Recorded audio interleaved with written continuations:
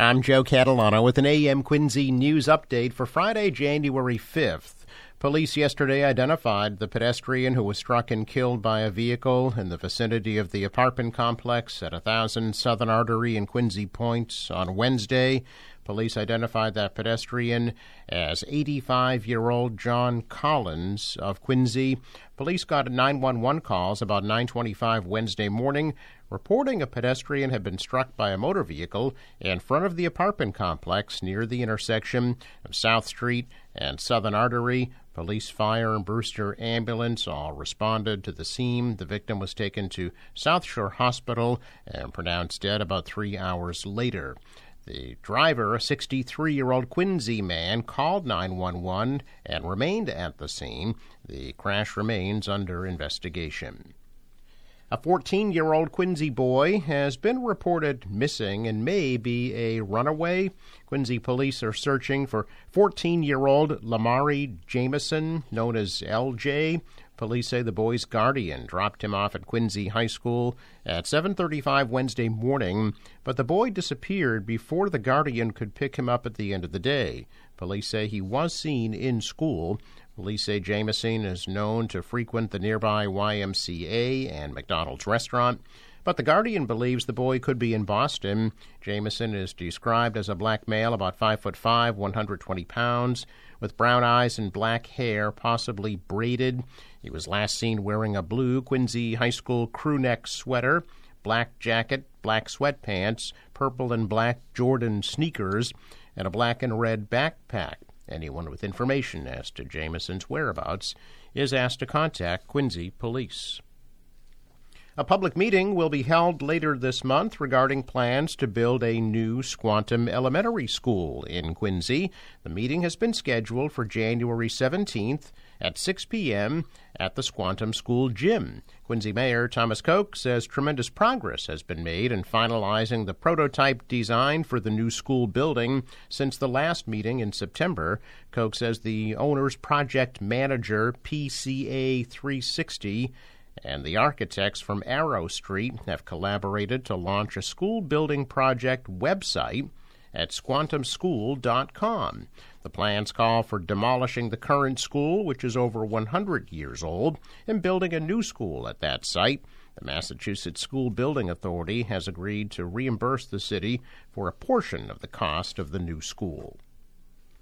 More than 350 of Interfaith Social Services supporters gathered to party with a purpose at the organization's recent Feed the Hungry Gala that was held on December 8th at Granite Links. The event raised more than $395,000 for interfaith programs.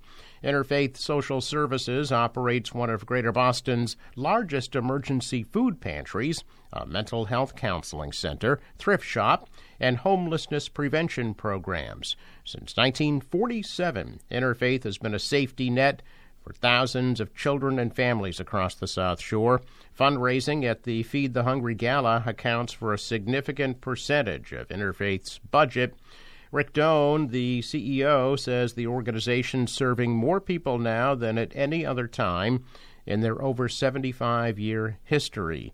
The food pantry saw a 30% increase in demand for services in 2023. Feed the Hungry guests enjoyed an evening of food and beverage samples, games, silent auction, and live music. The date for this year's gala has already been scheduled for December 6th at Granite Links. Quincy Emergency Management Director Allie Sleeman has earned recognition from the International Association of Emergency Managers by being among the select few professionals designated as a certified emergency manager.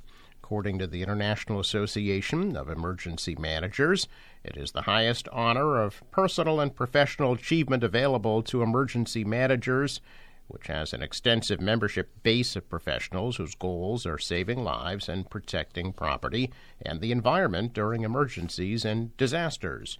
The designation is held by less than 2,000 individuals worldwide in the emergency management profession.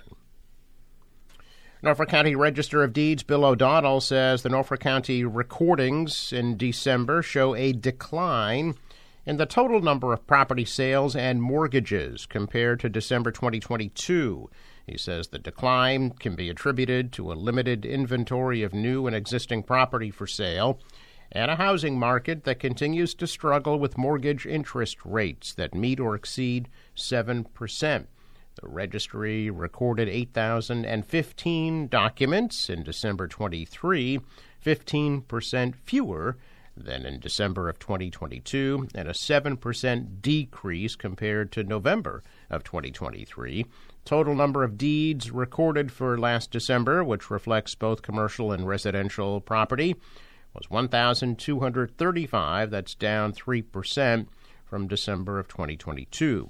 And the average sale price of commercial and residential properties for December fell to just over $871,000, a 7% decrease compared to December of 2022.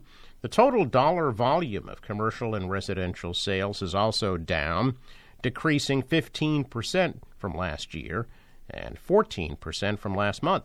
For the month of December, lending activity overall continued to decline from December of last year. A total of 1,124 mortgages were recorded. It is 19% less than last year, 4% less than last month. A potential ban on miniature bottles of alcohol is up for a vote in Plymouth this month. While the Plymouth Town Meeting approved a ban on mini liquor bottles in October, a local package store owner is fighting back, putting the issue up for a special town-wide vote on January 13th. A yes vote would ban the sale of mini liquor bottles in Plymouth. A no vote would allow those travel-sized bottles to remain on store shelves. Communities such as Quincy, Chelsea, Falmouth, and Newton have similar bans in place. The Plymouth town clerk estimated the special referendum would cost taxpayers upwards of $57,000. Early voting starts at Town Hall tomorrow, with polls opening town-wide on Saturday, January 13th. Well, Massachusetts has become the latest state where some residents are attempting to bar former President Donald Trump from the Republican presidential primary and general election ballot. A liberal advocacy group known as Free Speech for People and Massachusetts-based civil rights firm Licton and Liss Reardon late yesterday filed an objection with the Massachusetts Ballot Law Commission to have Trump's name on the ballot. The challenge cites Section 3 of the 14th Amendment to the Constitution, which prohibits the election of anyone who previously, under an oath of office, engaged in insurrection or rebellion. Free Speech for People says the challengers in Massachusetts are a mix of Republican, Independent, and Democratic voters. The challengers include former Boston Mayor Kim Janey, a Democrat, and two leading law professors. Maine and Colorado have moved to take Trump's name off the ballot, citing the insurrection clause of the Constitution. U.S. Supreme Court appears poised to take on the issue of his eligibility for office.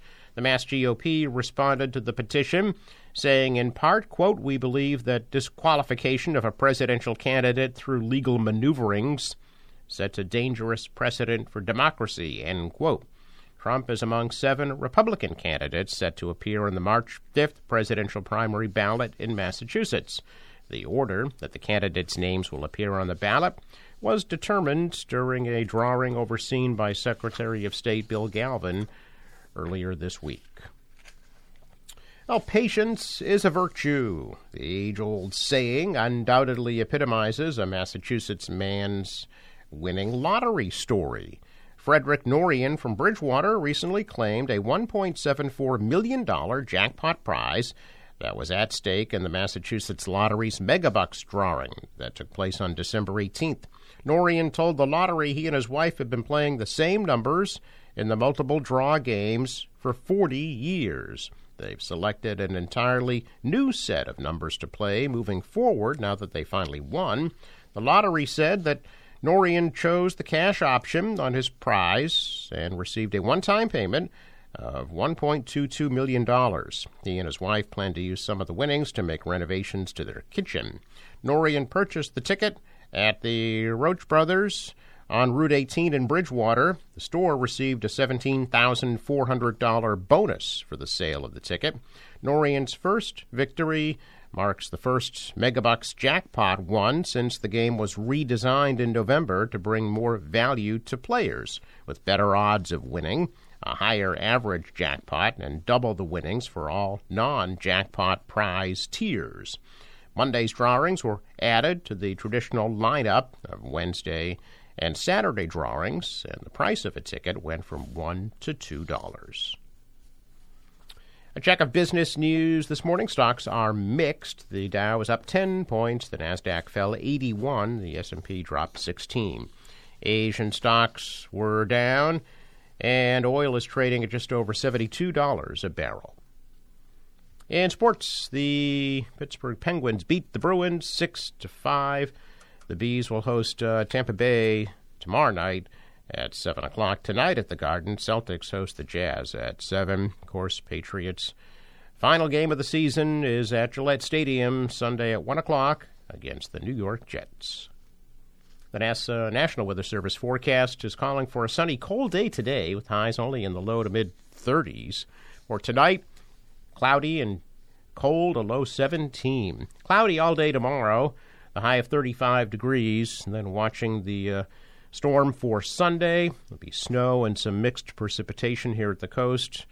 Expected accumulations on the South Shore anywhere from 3 to 6 inches, with a high Sunday 34. Sunshine returns on Monday with a high of 36. For the boater today, waves about 2 feet, northwest winds 10 to 15, gusting to 25 knots. There is a small craft advisory which will turn into a gale watch later today. Next high tide 6:15 p.m. Sunrise 7:12, sets 4:25.